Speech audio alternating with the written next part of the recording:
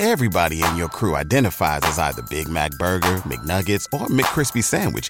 But you're the Filet-O-Fish Sandwich all day. That crispy fish, that savory tartar sauce, that melty cheese, that pillowy bun. Yeah, you get it. Every time. And if you love the Filet-O-Fish, right now you can catch two of the classics you love for just $6. Limited time only. Price and participation may vary. Cannot be combined with any other offer. Single item at regular price. Ba-da-ba-ba-ba. Back with Vershawn Jackson on 93.7 The Ticket and theticketfm.com. The 3rd of September, that day I'll always remember. Yes, I will. 'Cause that was the day that my daddy died. I never got a chance to see him. Never heard nothing but bad things about him. Mama, I'm depending on you. Tell me the truth. Yeah. Mama just hung her head and said, son, Papa was a rolling stone. All right. Welcome back to the Ticket 93.7 on the black shirt, Terrell Farley, and I got my man. I'm with who? Bach. All right. Oh yeah, we just reading now. Looks like the Big Ten commissioner, Kevin Warren, is up for the Bears, Bach. Yeah, that's kind of interesting. He's emerged as the top candidate to be the next president and CEO of the Chicago Bears. What's a better job, the president and CEO of the Bears or the Big Ten commissioner? I don't know. I'm just so stuck in college football that I'm a college football guy. I don't know. He gets a lot of props for being the commissioner of the Big Ten. You know, I guess his popularity grew a little bit better when he tried for the COVID thing, where he pushing for it. So you know, it's good for him, I guess. Yeah, I don't think it'll be that'd be kind of fun to follow along, and you know, there's some franchises like the Chicago Bears. You know, it depends on what you kind of feel or what you know. I know there's a lot of different feelings about them, but that's kind of a historic franchise to me. So I would certainly pay attention to that more so than maybe the Jaguars or something. So it could be worth monitoring, and in the Big Ten, I'm sure we'll be fine one way or the other. It's more than just one guy. But you think his NIL deal is better with the Bears? Because you wonder how he fights for all these changes for the Big Ten, you know, by adding USC or UCLA, and now you get an opportunity like this. Does it make you want to hesitate or see through this change for this conference, or do you just bail right away? So that's my question, you know, for him is which one do you wait for? Because you're doing good things in the Big Ten. I mean, you're trying to make it it's coming into a super conference, you know, like the SEC. So you know, it's only going to be like two of the top teams every year going to be from the Big Ten and the SEC. So you know, is he just taking the good way out? Yeah, that'll be interesting to kind of follow along. Speaking of the Big Ten back in action here. Of course, Wisconsin played a couple nights ago and beat Oklahoma State in the Pinstripe Bowl today. And coming up around the corner, we have Syracuse and Minnesota. This is a game that we've all picked with Minnesota. We like to row the boat here on the captain. I speak for myself. You guys don't really like to row the boat, but at least for this game, you are also on the lookout for the bowl winning season. They're 6-6 heading into this year, and they've had a winning season, I think since like 1999, since Bob Stoops got it rolling there. So that'll be interesting. And then the Alamo Bowl tonight, Washington and Texas.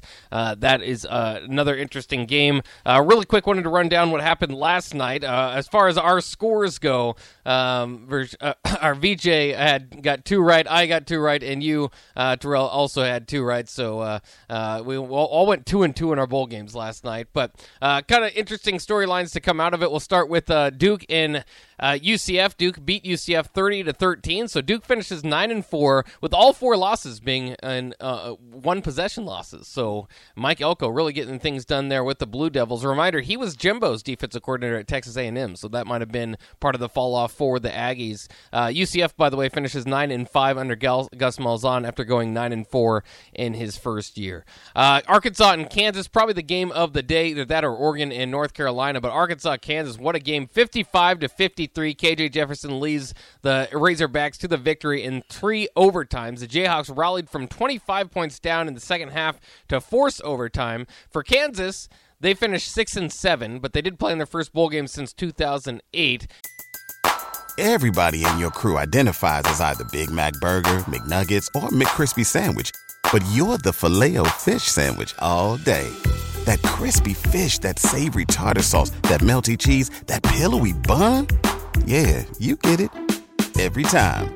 And if you love the Filet-O-Fish, right now you can catch 2 of the classics you love for just $6. Limited time only. Price and participation may vary. Cannot be combined with any other offer. Single item at regular price. Ba-da-ba-ba-ba. Unfortunately, they still don't have a winning record, I think, since 2008. What about the quarterback that's transferring? Did he play? The Hornsby kid? I don't think so. I didn't look too much into that. Oh, okay. But I'd have to double check. And then so Kansas. Remember, Kansas was kind of interesting because I'll always kind of link the job opening to Lance Leipold to a degree.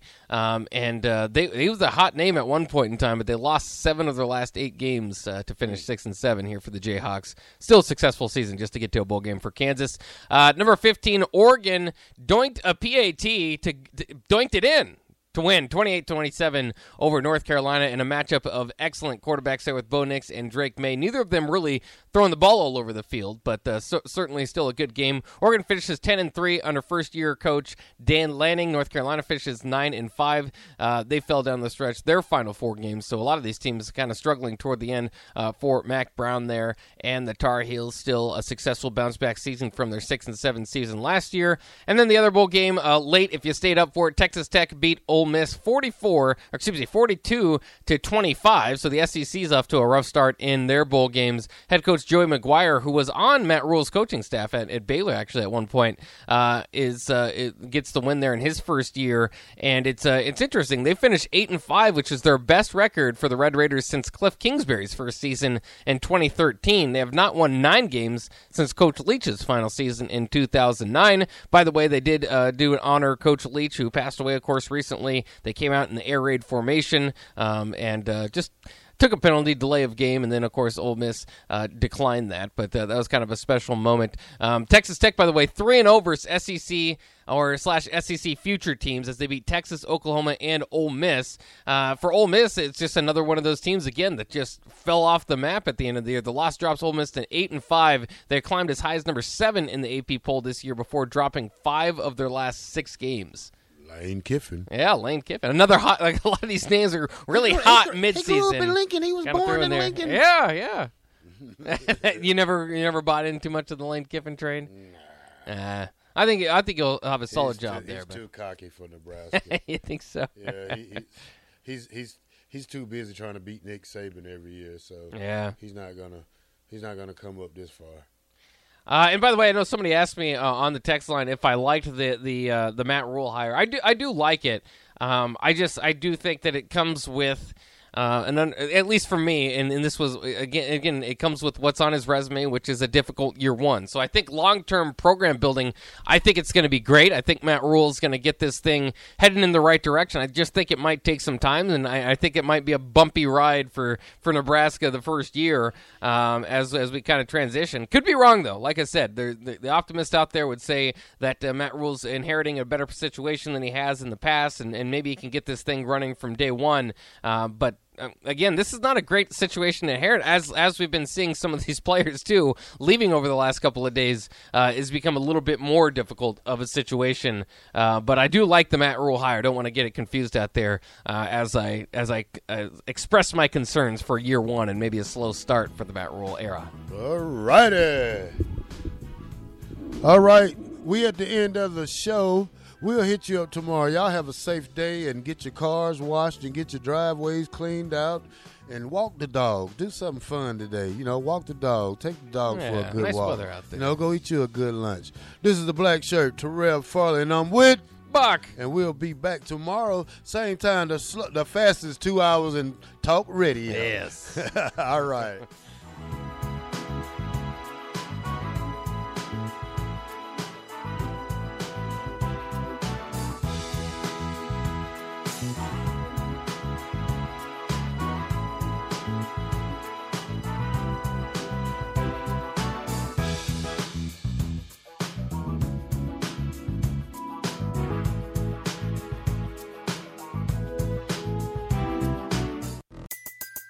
Everybody in your crew identifies as either Big Mac Burger, McNuggets, or McCrispy Sandwich.